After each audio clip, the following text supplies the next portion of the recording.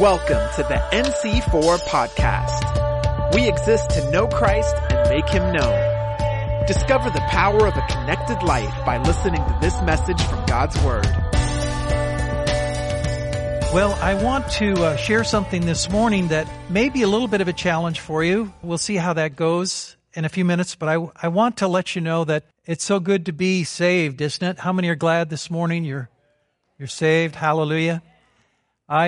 I met Jesus when I was 23 years old in 1972. So you can do the math if you want.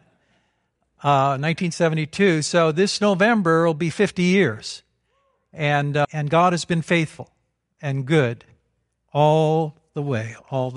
I want to tell you just a little bit about how that happened so we can connect a little bit more. And I was raised in a good home, but totally unchurched. I'd been in church on a Sunday morning, I think twice in my entire life, up to the age of 23. So totally biblically illiterate. And in 1972, I'd been out of the Navy for about a year after 4 years in the United States Navy and bouncing from job to job. Being in the Navy after flunking out of college was good for me. It taught me some discipline and taught me about chain of command and some of those kinds of things. But I also learned to drink and swear and smoke and some other things. So I was undisciplined and bouncing from job to job, homeless.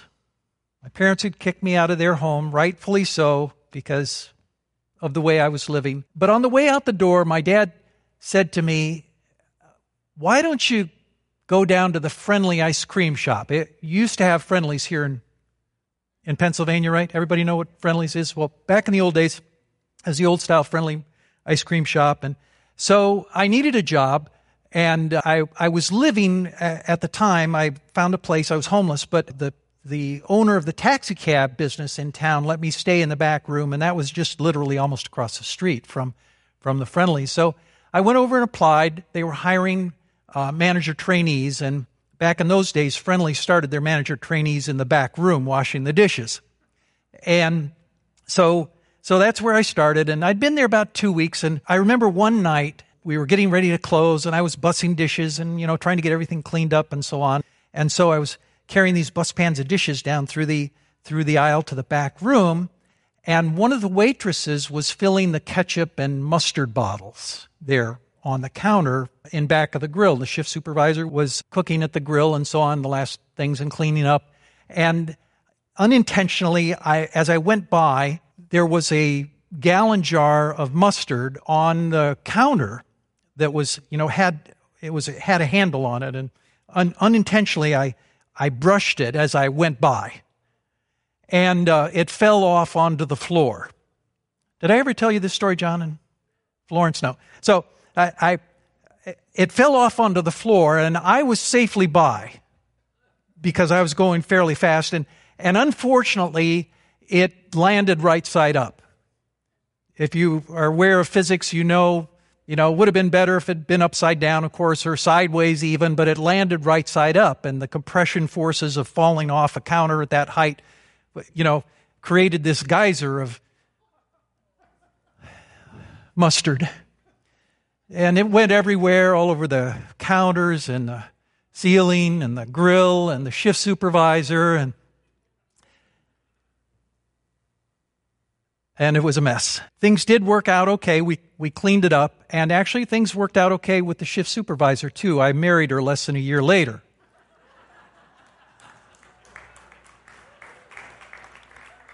My wife, Linda, and she's been so good to me and good for me over the last 50 years. So it was a couple weeks after that before I got up the courage to ask her out.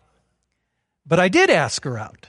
And she was a college student at the time helping out. This was a new Friendly ice cream that was opening up. And I asked her out, and she said something to me that no other young lady had said. She said, "Well, I'm living at my parents' home, and there's a rule for my sister and I, that anybody that we date, any guy that we date, has to go to church." And so that was a new one. But she was really cute, still is. So Okay. Now, Friendly's at that time, Sunday morning was a busy time, so I couldn't go on Sunday morning, but they had a Sunday night service. Does anybody remember Sunday night services? And so, Assembly of God Church in North Adams, Massachusetts, good church, but not a real big church. Sunday nights, there were 20, 25 people there. I'm sure I was the only sinner in the place. But the pastor faithfully preached the gospel. You know, praise the Lord for faithful pastors that are preaching the gospel. And Sunday night after Sunday night, I didn't accept, I was very hard. My heart was very hard. They sang the hymns, you know, that was back when we used to sing hymns. They sing choruses too, but sang hymns, and I wouldn't sing at all. Linda asked me, well, why don't you sing along, instead of just being stone-faced there? And I said, well, I don't believe those words. I classified myself as an agnostic, but for all intents and purposes, I was an atheist. And so I was going just to keep her happy, and hopefully keep her parents happy. And so, but after about 6 weeks, the pastor, every Sunday night giving an altar call, and this one particular Sunday night, for some reason, I found my hand raised when he gave the invitation, and thankfully, he didn't ask me to come forward. I don't know if I could have done that. Instead, he closed the service. He came down, and by that time, he knew my name, of course. And he said, John, let's sit down, talk a little bit. And I remember, I don't remember the exact words, but I know he shared the gospel with me again. And he said, would you like to pray and accept Jesus into your heart and as your Savior? And I said, no. I told you I was very hard. And he said, well, why not? You raised your hand. And I said, well, I don't really believe that Jesus exists. I just don't believe that stuff. I don't know why I raised my hand. I felt something, and he said, I believe, guided by the Holy Spirit, he said, could you pray like this? Lord Jesus, I'm not sure that you're there, but if you are, would you forgive me and come into my heart? And I said, yes, I guess I could pray that. He didn't say anything else. Very wisely, he bowed his head, and those exact words, Lord Jesus, I'm not sure if you're there, but if you are, please forgive me and come into my heart. And he led me in that prayer, and as I was praying that prayer, there was an explosion of light inside my head. And it wasn't anything that I, had expected or imagined. I'd never heard of anybody seeing the light or anything like that. But I was stunned. I didn't say anything because I thought I didn't know what to think. But it was very real. It was just startling, warm and cool at the same time. And the first time in my life I talked to Jesus and he responds. That was, to me, that was like, yeah, I am here. I didn't get saved that night. I don't think I got saved that night because it was kind of like this, revelation that God was real. The pastor gave me a Bible. I took it home to the taxi stand, and I started to read it. The only book that I'd heard of in the Bible was the book of Revelation, so that's where I started.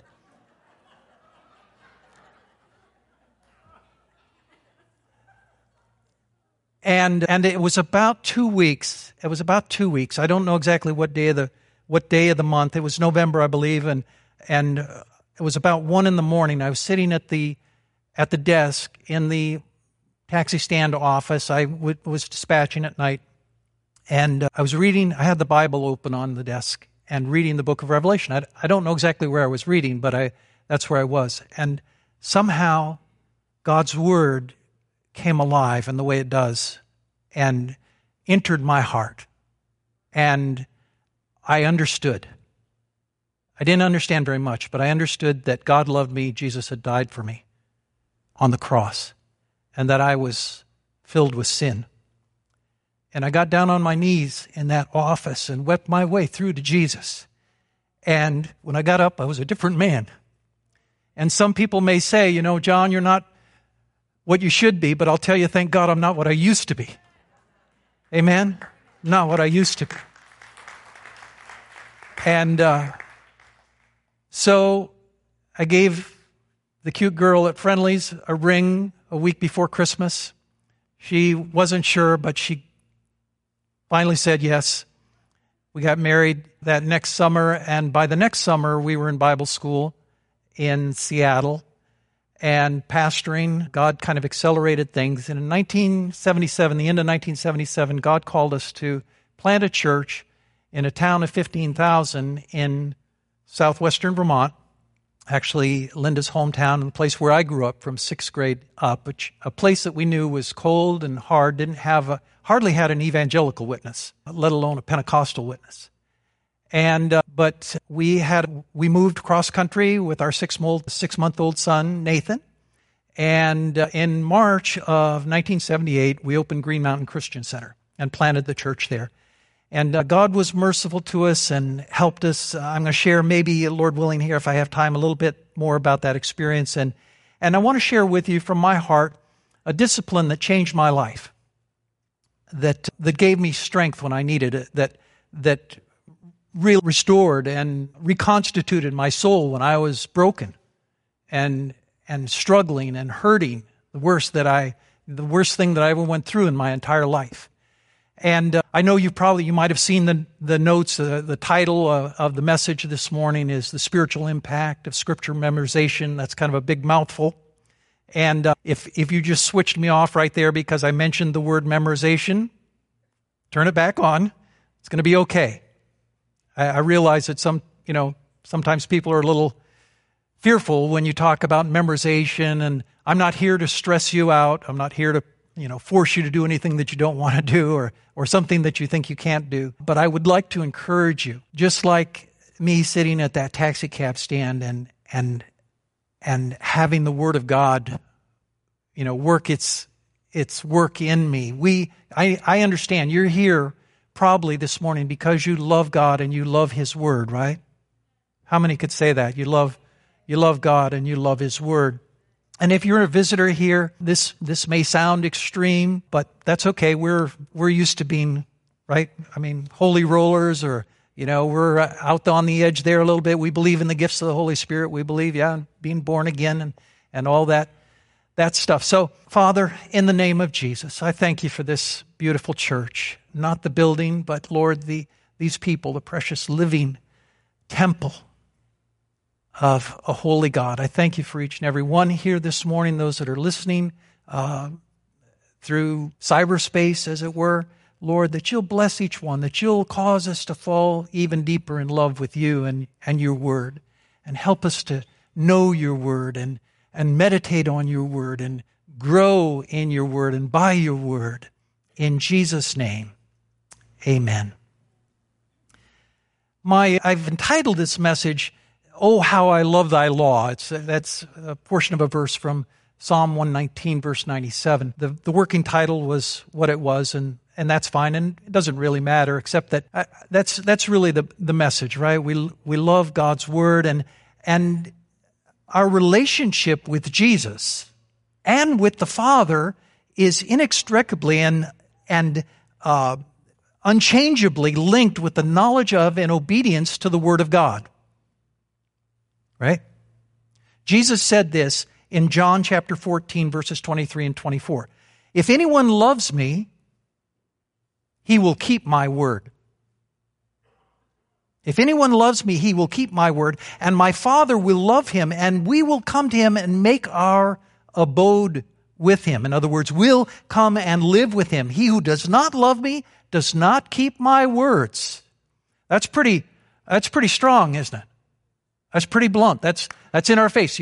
If you love me, he said, you'll keep my words. And this is the basis on which my Father and I will come and live with you and in you. That's it. There's no other way. That's the avenue, the Word of God. And this begs the question, how can we keep His Word if we don't know what it says? So it's a good thing. Yeah, that's why we come to church. That's why we go to Bible study. That's why you study God's Word and you read God's Word. And I have to tell you, I'm old school. You see me, I've got the hard copy, right?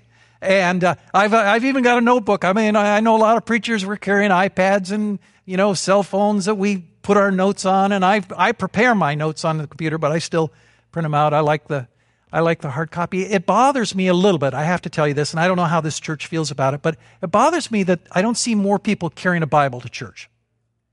And I know that's a personal thing, and it's okay. It's okay.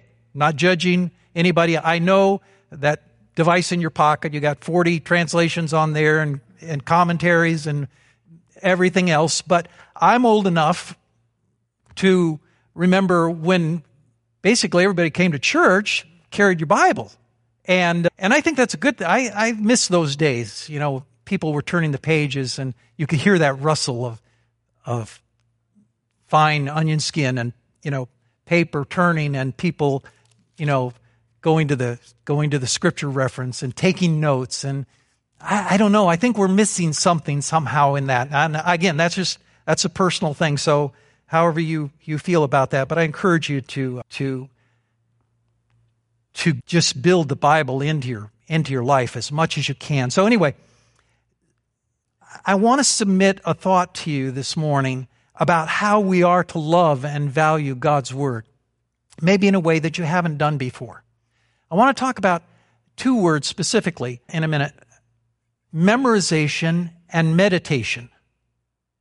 Memorization and meditation. Now, people sometimes get nervous when we talk about memorization. It brings back, thoughts about high school and memorizing facts and lists and formulas and dates and definitions for tests and quizzes. And let's face it, many of us dread memorization.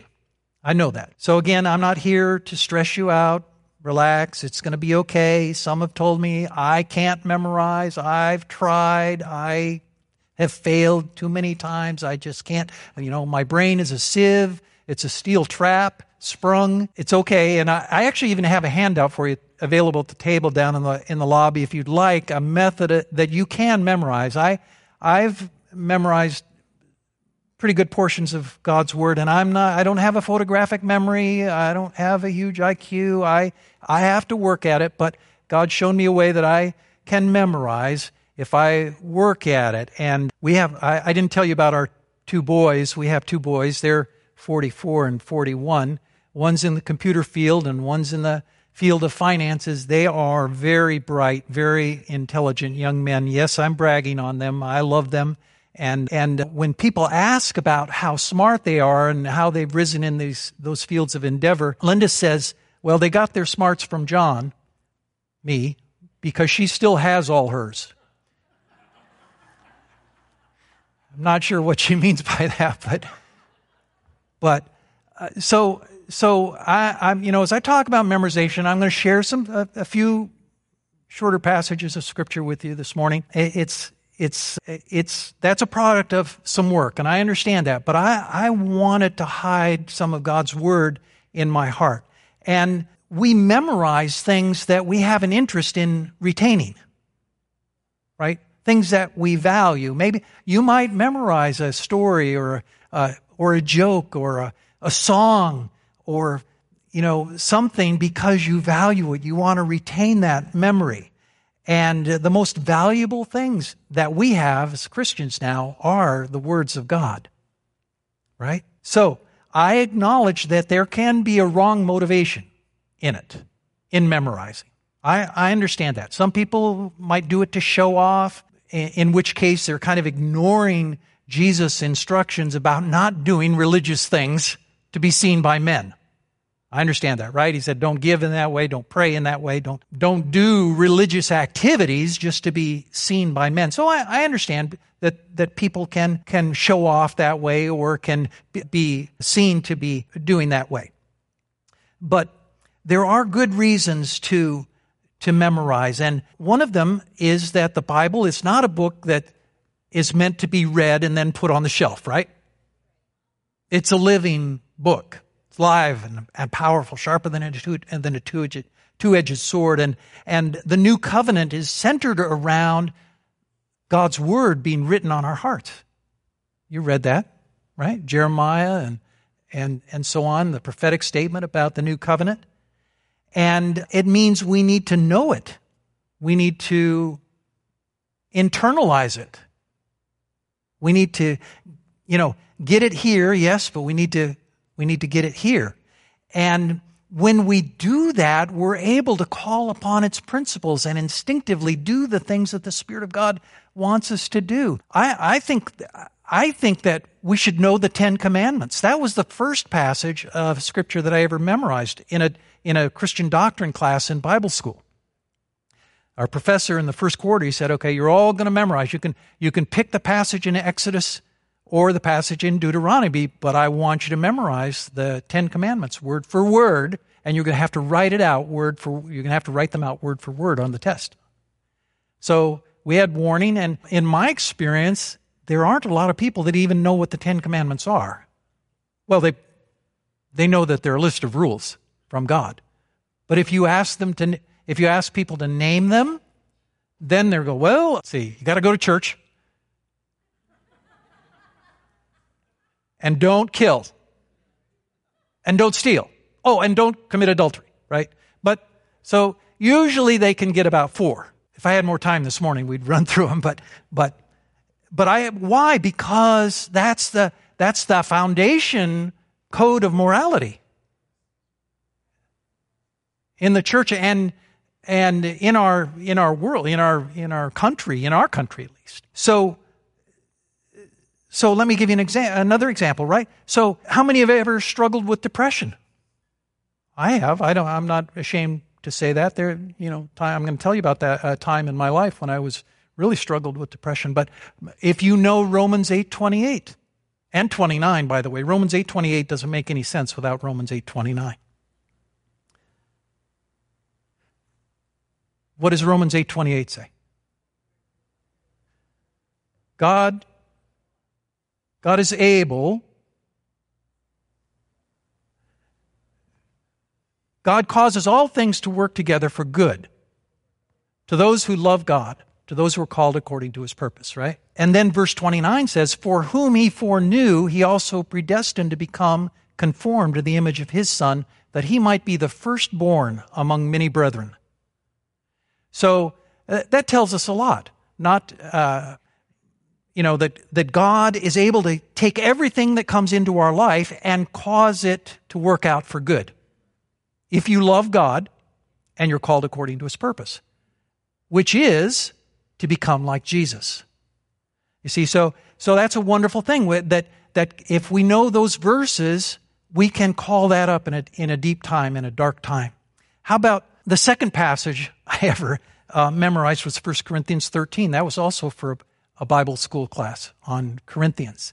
And most of you know 1 Corinthians 13, the love chapter, right? The first part of the chapter talks about the primacy of love, how important it is. If I speak with the tongues of men and of angels but don't have love, in other words, love is the most important thing.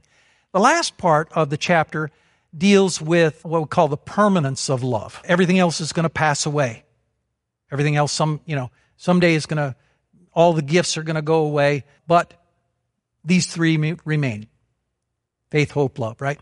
But the middle portion, verses 4 through 7, love is patient, love is kind, and is not jealous, love does not brag, and is not arrogant, does not act unbecomingly, is not provoked, does not rejoice with unrighteousness, but rejoices with the truth, bears all things, believes all things, endures all things. Love never fails. It's the description of love, the parameters of love, if you will.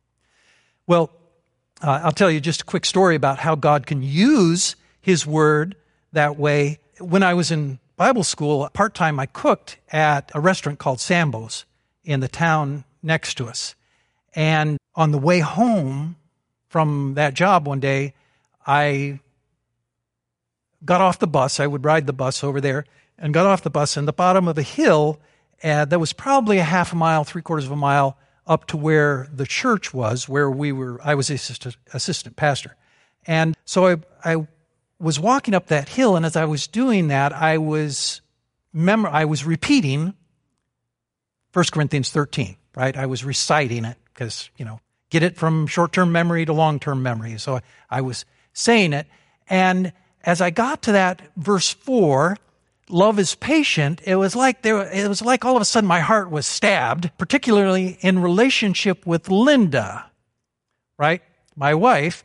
And all of a sudden, God convicted me of how sometimes I wasn't patient with her. Now, I know this might be a shock, hearing this from a pastor, right? But I was convicted that all the times I hadn't been patient. And so I repented, of course, asked God's forgiveness, went on. Love is kind. Oh, stabbed again. And every one of the parameters, if you will, as I went through that, God was pointing out, well, you could improve you could improve your conduct with Linda. You could improve your attitude. You can improve your patience, your kindness, not bragging, ditch the pride. Don't act unbecomingly. Don't be so easily provoked. I know you guys don't have any trouble with any of these things, but I was pretty worldly and sinful. And so the Word of God, as I put it into my mind and my heart, actually began to mold me and change me. And that's what we want, right? We want the character of Christ to rise up in us. So, and then I began to understand that Jesus gives us the disciples give us an example, right? Jesus, when Satan tempted him in the wilderness, I know you've heard this, right? 3 times, turn this stone into bread. Jesus responded, it is written. Jump off the pinnacle of the temple. Jesus responded, it is written. What was the other one? The other temptation? If you'll bow down and worship me, I'll give you all the kingdoms of the world. Took him up to the top of the mountain and so on. It is written, you shall worship. Jesus responded. Well, so you might say, well, that was Jesus. Of course he knows the word. But if you read Peter's sermon on Pentecost Sunday, it was filled with quotations, extensive quotations from the book of Joel and Psalms, and that was off the cuff. He had no warning. He didn't know he was going to preach that morning. It shows us that he had significant portions of God's Word hidden in his heart, in his memory, that the Holy Spirit could call upon at that point in time. Paul, the same way, writing his letters when he probably didn't have access to all the scrolls of scriptures and so on, yet he quoted extensively from Old Testament scriptures. So we know that the Word of God can change us inside as we internalize it. We know that we have an example from Jesus and the disciples. We also know that the Word of God is powerful when we're witnessing. We're supposed to be ready to give an answer for the hope that lies within us. And to know some doctrine, and it's helpful if you have a scripture base that you can call on. So the reason I'm sharing these things is not to beat you down, not to pressure you, not to stress you, not to try to make you do anything.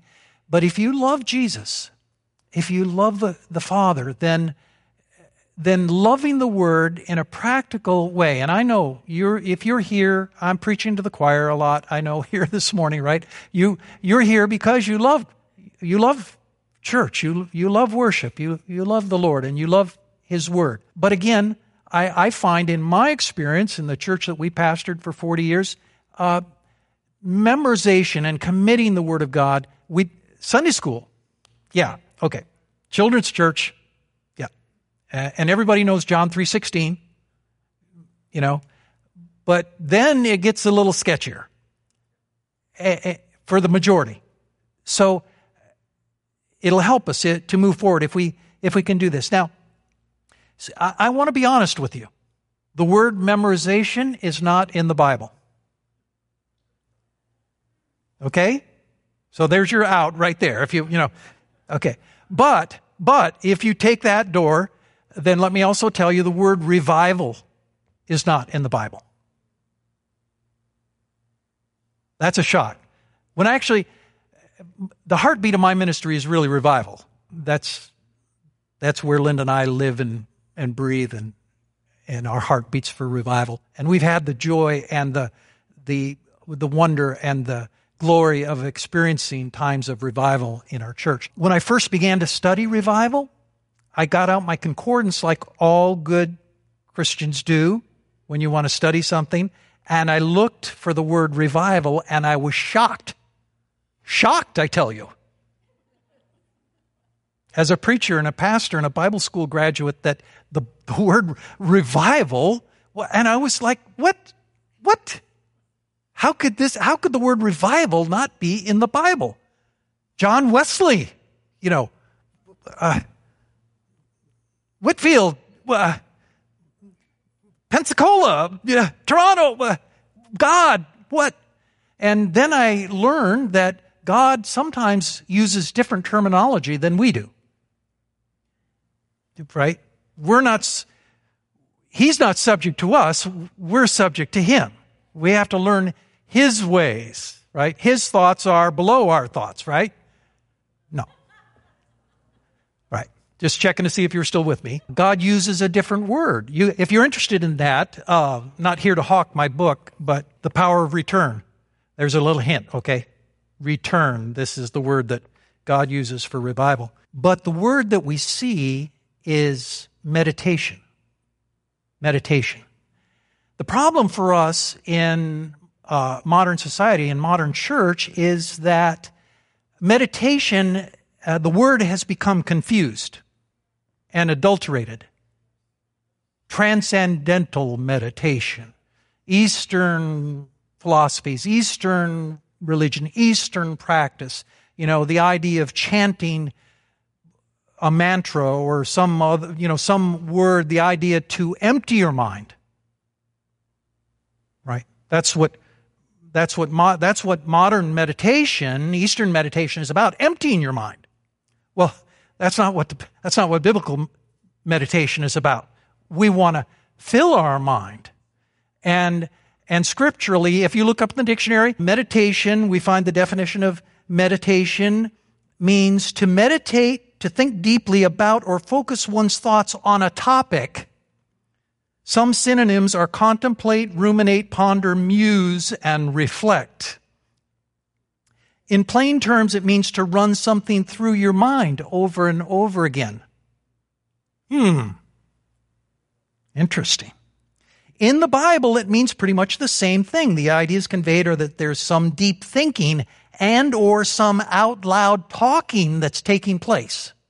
Right? So what we want to do is not empty our mind. We want to fill our mind with something. We want to learn something. We want to contemplate it. We want to meditate on. We want to muse on it. We want to chew it like one of the descriptive words is used like a cow chewing its cud. And we're from Vermont. We know what that means. And so you're bringing something up and masticating it and trying to get all the nutrition out of it that you can. And so meditation is different than memorization. Memorization, it has the purpose is to fix the verse or passage so firmly in your mind that you can recall it whenever needed. So in other words, that's a rote, I understand, that's a rote activity. That's why I've even heard from the pulpit, memorization, no, you don't really, that's a rote thing. You don't have to bother with that. I beg to differ because I want to kind of change the term. I want to kind of mold those two together in our mind, in our Western mindset, move into more the biblical idea of meditation, which is the idea is to fix the verse or passage so firmly in your heart that you can rely on its truth whenever you need it. And there's a difference there.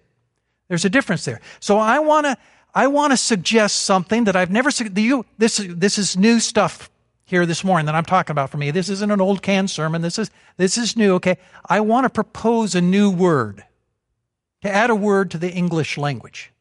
Now, I know that, could be a little shocking because I know there are wordsmiths here. I know you love their teaching. Florence might be shocked to hear that I'm, trying to add to the English language. Well, so we have the word meditation. We have the word memorization. Now, there are two choices. We could go for memorization, right? meditation and memorization, or memitate.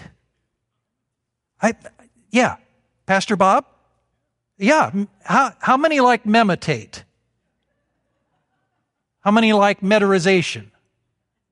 Okay, I think memitate has it. All right. I'm having a little fun with you. But the point is serious that if we're going to follow Scripture, okay? So I know I've got limited time this morning. I don't have till 3, right? That's where our services used to run.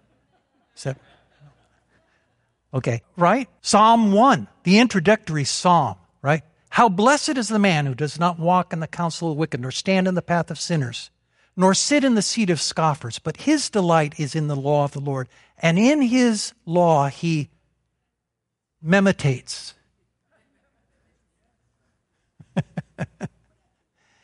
He shall be like a tree firmly planted by streams of water, which yields its fruit in its season, and its leaf does not wither, and in whatever he does, he prospers. The wicked are not so. I could go on and finish the psalm, but the point, all right. If we go back to Psalm 119, where I started, verse 97, oh, how I love thy law. It is my meditation all the day. Now, this is a relatively new passage that I've been memorizing, although at one point in time, I could recite the entire Psalm 119, all 176 verses. I can't do that anymore, but because I haven't kept it up, some of these things they take some maintenance. But if I remember, it goes something like this. Oh, how I love thy law. It is my meditation all the day. Your commandments. Your commandments make me wiser than my enemies, for they are ever mine. Right? I love this. I have more insight than all my teachers.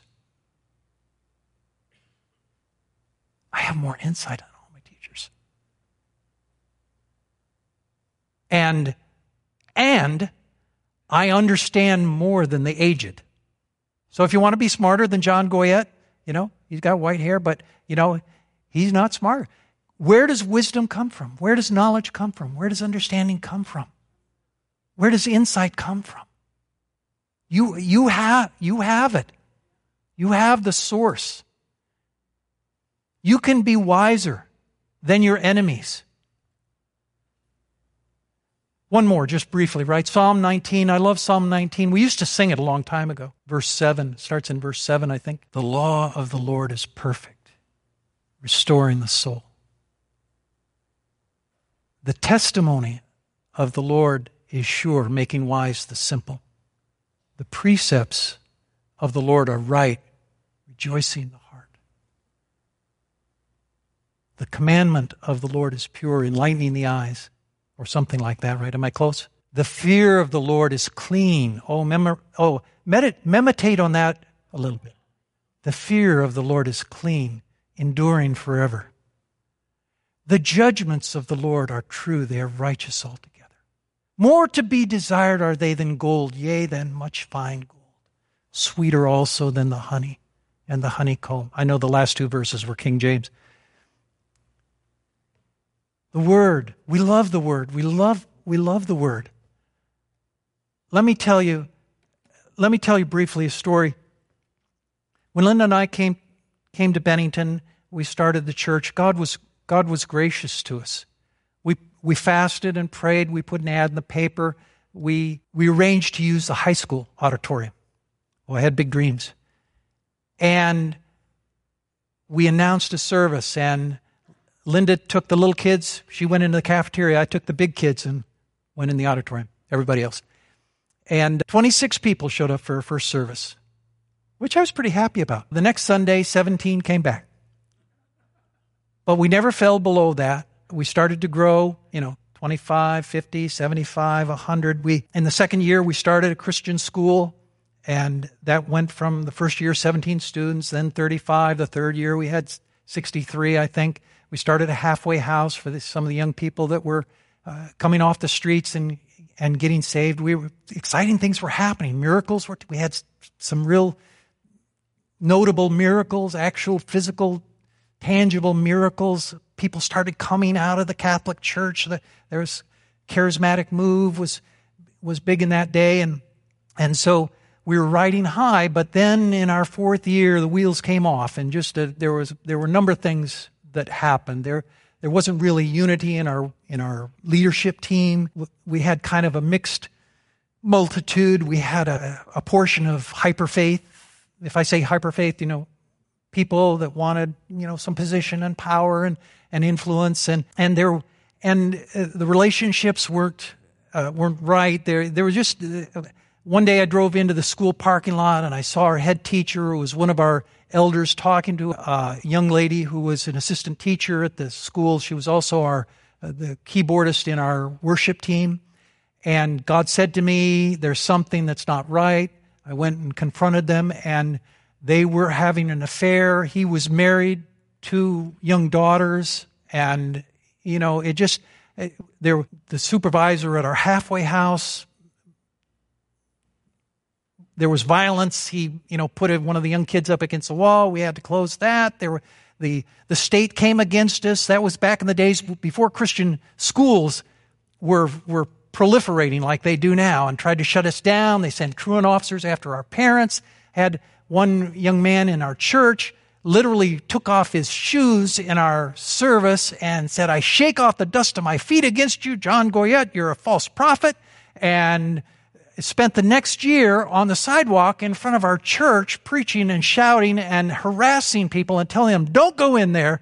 And I still don't know exactly what he was so upset about and what he was but just, and the list could go on. That's right. So we went from 150 to 30 in 6 months. Crushing, painful. I'm talking, but betrayal. Yeah. Well, the whole thing was like, it was a slow motion train wreck. It was, it was, these things happen on, right, one after the other. And it wasn't just that it was ripping our heart. Every week there was something, and just the ongoing pain. And I was always kind of a happy-go-lucky guy, always, pretty joyful, even as a sinner, believe it or not. But I've descended into a time of darkness and depression. It seemed like there was a black cloud that just followed me around, and my heart, I never knew what people meant when they said they had a broken heart. I didn't understand that. But there was something literally that was broken inside of me. And all I could do was I would lay on the floor and groan and cry, "God, why?" And, why, the why questions, and what and how, and, where do we go from here? Financial pressures. Our boys were 6 and 3, right about that age. And it was just brutal. And one Wednesday night at a Bible study, there were a handful of people there. I taught on a couple of verses in the book of Philippians chapter 3, that I'd never really seen very much before. And it goes this way: "This one thing I do, forgetting what lies behind and reaching forward to what lies ahead, I press on toward the goal for the prize of the upward call of God in Christ Jesus." Right? And it was a glimmer of light, and there was a brother still in the church, and he said, after we had talked about it and, got all the goodness out of it and everything, he said, "Let's memorize those 2 verses. Philippians 3, verses 13 and 14. I said, "Okay." And he said, "Next Wednesday night, I will be able to recite those verses to you, word for word, no mistakes." I said, "It's a deal." We shook on it and made a covenant, right? We're going to memorize Philippians 3, 13 and 14. And we did. We did that. And next Wednesday night, after Bible study, we recited those 2 verses to each other. And we said, "Wow, that's good. This one thing I do, forgetting what lies behind, reaching forward to what lies ahead, I press on toward the goal for the prize of the upward call of God in Christ Jesus." Let's memorize a couple more verses in Philippians chapter 3. And so we did. And every week for about a year, and other people started to join us in teams of 2, we would memorize, we would commit to what we were going to memorize. It was up to you, but you needed to do it in tandem, using the same translation, everything like that. And so we started 2 verses at a time, then 3. And as you begin to exercise your memorization power, you can memorize more on a weekly basis. So then we were doing 4 and then 5 and then 6, 7 verses a week. Not trying to just do more, but we just did. So we memorized the whole book of Philippians. We memorized the book of Ephesians. We memorized Psalm 119. We memorized Romans chapter 6 and Romans chapter 8 and Genesis 1. And, I forget now all the passages that we memorized. It didn't change everything immediately, but the Bible says the entrance of your word brings light. And it opened a window, right? And the fresh air began to breathe into my heart and into my soul again. And God spoke to me about what I needed to do to change things, right? So, and it was a whole process. It wasn't just, I'm not saying memorization is the magic, the silver bullet that is going to change everything in your life, but it was a key. And so 3 years later, we bought a beautiful 6-acre parcel up on the top of a hill in Vermont and converted the old barn that was on that property into a church. And in another 6 or 7 years, we did a $2 million building program. And a year after that, we were in full-blown revival. And with our services were going 3-4 hours. People would come to church, wouldn't leave. They, stacked like cordwood around the, people were just overwhelmed. People would run into the church from the parking lot because they didn't know what was going to happen. God was moving so powerfully. I'm not saying that to brag. That's a God, when God does that, when God shows up in that intensity of His manifest presence. But we rode that wave, for as long as we could. And that wasn't the only experience of revival that we had.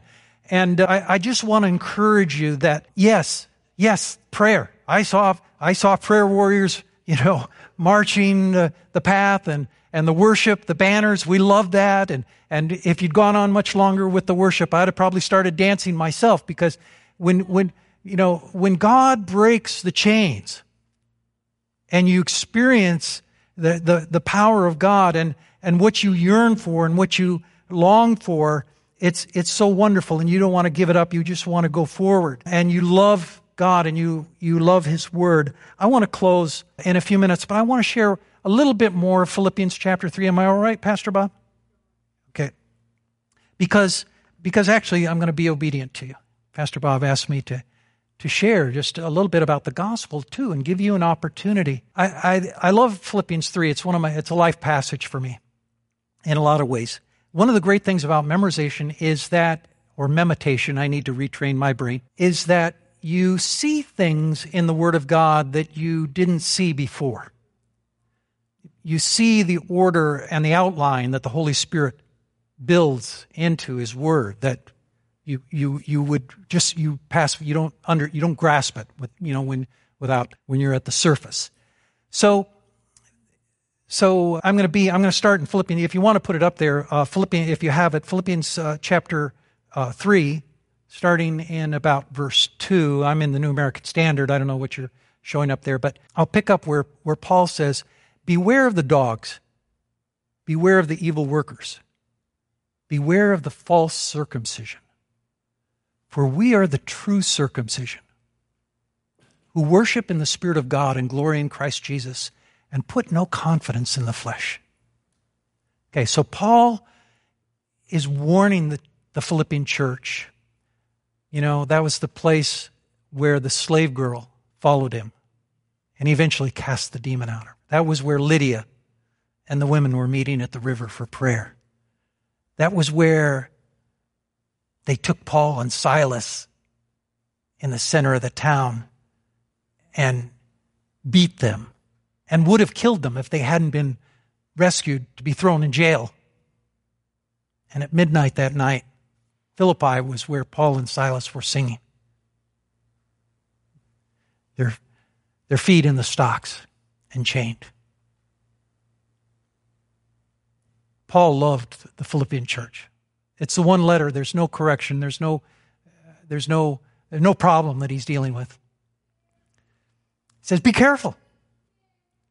There are false believers. In other words, they're wolves, right? And Jesus told us that too. The false circumcision. Those who say they're Christians, but they're not. We're the true circumcision, he says, and here are the factors that qualify us to be the true circumcision. We worship God in the Spirit and glory in Christ Jesus. And so importantly, put no confidence in the flesh. We put no confidence in the flesh. And he goes on to explain what he means by that. He goes, right? So, beware of the dogs, beware of the evil workers, beware of the false circumcision, for we are the true circumcision who worship in the Spirit of God and glory in Christ Jesus. Put no confidence in the flesh, although I myself might have confidence even in the flesh.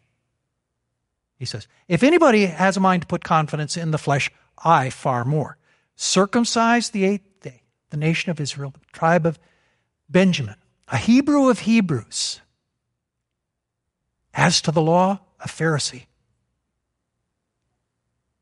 As to zeal, a persecutor of the church. As to the righteousness which is in the law, found blameless. So he lists his qualifications in the flesh. In other words, why he could be confident before God. Fleshly reasons why Saul of Tarsus who became the Apostle Paul, of course, could have confidence before God. And that relates to people today who are religious, right? Or, you're born in a good family. You're born of a good family. Well born into the privilege of being in a good church. Paul said, look, I was a Hebrew of the Hebrews. And of the tribe of Benjamin. Benjamin was the one tribe that stuck with David and Judah, of course. So Benjamin was a respected tribe in Israel. And a Pharisee. Trained under Gamaliel, he could have added. Knowledgeable in the law. And zealous for God. I worked for God. Of course, what he was doing wasn't the right thing, but he was zealous for God. He was working for God. According to the righteousness which is in the law, found blameless. He's not claiming to be perfect, but he's saying, I did what the law required. If I sinned, I brought the sacrifice. I availed myself of the means of grace. Some people in some religious streams might say, I got baptized as a baby, or I got baptized when I was 12, or I take communion, and I go to prayer meeting, and I go to Bible study, and I'm obeying the rules.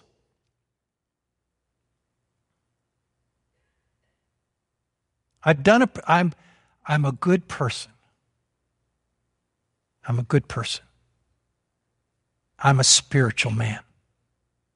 And he honestly, that was if anyone would have confidence in the flesh, he said, I far more. But then he goes on to say, but whatever things were gained to me, those things I have counted as loss for the sake of Christ. More than that, I count them, but you might be offended if I use the term that Paul used. Most translations say rubbish, right? Dung, excrement, in order that I may gain Christ. I count all things lost in view of the surpassing value of knowing Christ Jesus my Lord, for whom I have suffered the loss of all things and count them but rubbish, in order that I may gain Christ and may be found in him. Stick with me for a minute, I'm almost there. Not having a righteousness of my own That's so important. If you ever understand the gospel, you have to understand this. Not having a righteousness of my own derived from the law, that's confidence in the flesh. By the works of the law shall no man be justified. That's what the Bible tells us. The law wasn't there to make us holy. The law was there to make us sinful. See, people get it. People think, okay, I'm going to obey the rules. I'm going to do the right things. And they think that is going to give them the ability to be holy. But that's not, we've already blown that. We're way past that. Not having a righteousness of my own derived from the law, but that which is through faith in Christ. The righteousness which comes from God on the basis of faith. That I may know him and the power of his resurrection and the fellowship of his sufferings, having been conformed to his death. Wow. When I saw that, I said, I need to preach from that passage. People have to understand this. And there are many good passages to preach from, but it highlighted and clarified a facet of the gospel that I had never seen so clearly in Scripture before. That applied to people that I knew, people even in my church, people who were good people. People that were spiritual people, that were religious people, that had done the right things, that were serving God even. But I knew their confidence was in themselves. At least to a level, at least to a point. But Paul said, we have no confidence in the flesh. So it's not my goodness plus God's righteousness. Right? Are you with me? The Reformation taught us that, right? By grace alone are you saved, through faith. Not of yourselves. Not as a result of works, that no one should boast. Totally we cast ourselves on the mercy of God. Totally reliant on the blood of Jesus. This is the gospel. Anything else is another gospel. Anything else is a different Jesus. So, I'd like to ask you to bow your heads for a moment this morning, and I want to pray. I want to pray that God will stir your heart to meditate on His Word, to memorize or memitate. Maybe you already do. And maybe you used to in Sunday school, and that's wonderful. And I encourage you to. And I know it's difficult. I know it's work. I know it's hard, especially when you get to our ages, to sometimes discipline your mind. I understand all of that. But I want to pray that the love of God, the love of His Word will grow at NC4 even more. I know this is a good church. I know it's a powerful church. I understand. Believe me, I know quality when I see it. Been around long enough to know that. So I'm here just to encourage you in that.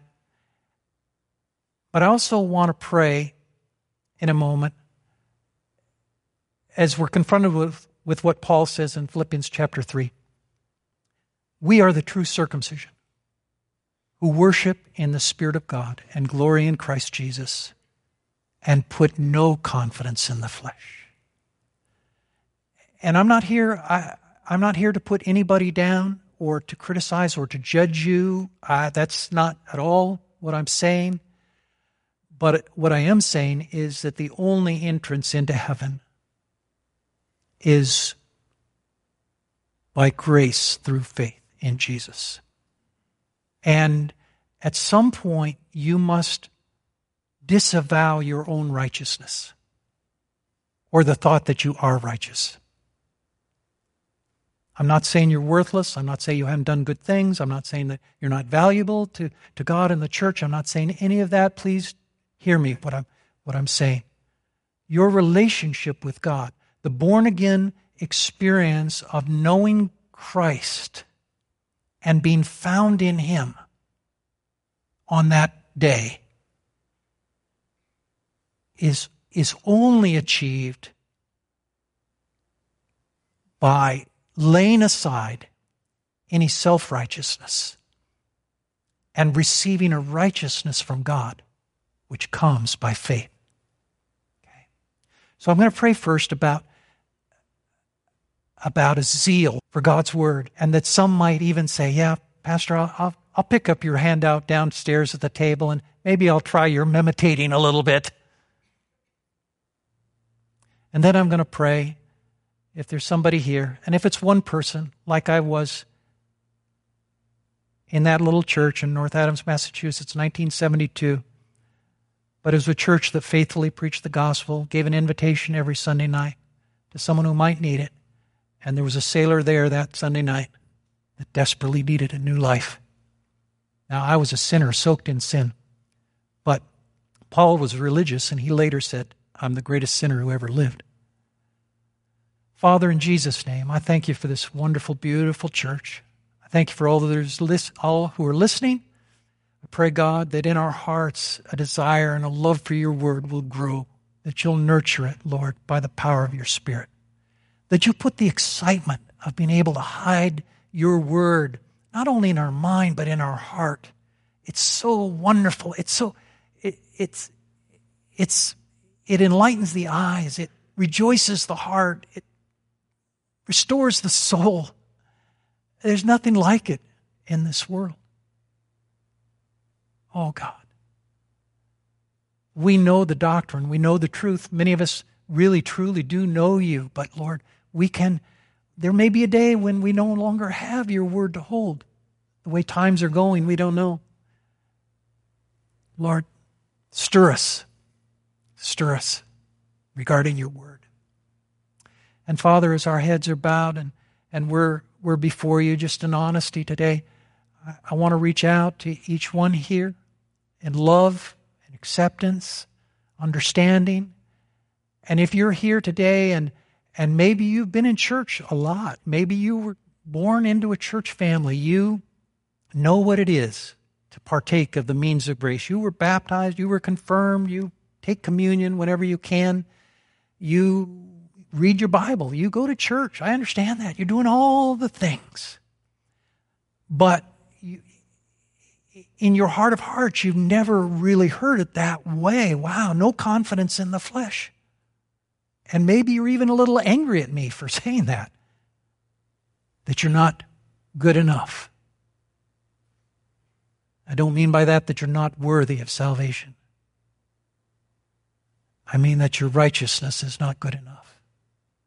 But the good news is that Jesus died for you to give you a righteousness that comes from God, and that you can receive it by faith even right now. And it goes something like this, reaching out to God in prayer. And if you want to pray this out loud with me or in the depth of your heart, but mean it with everything within you. Heavenly Father, I love you.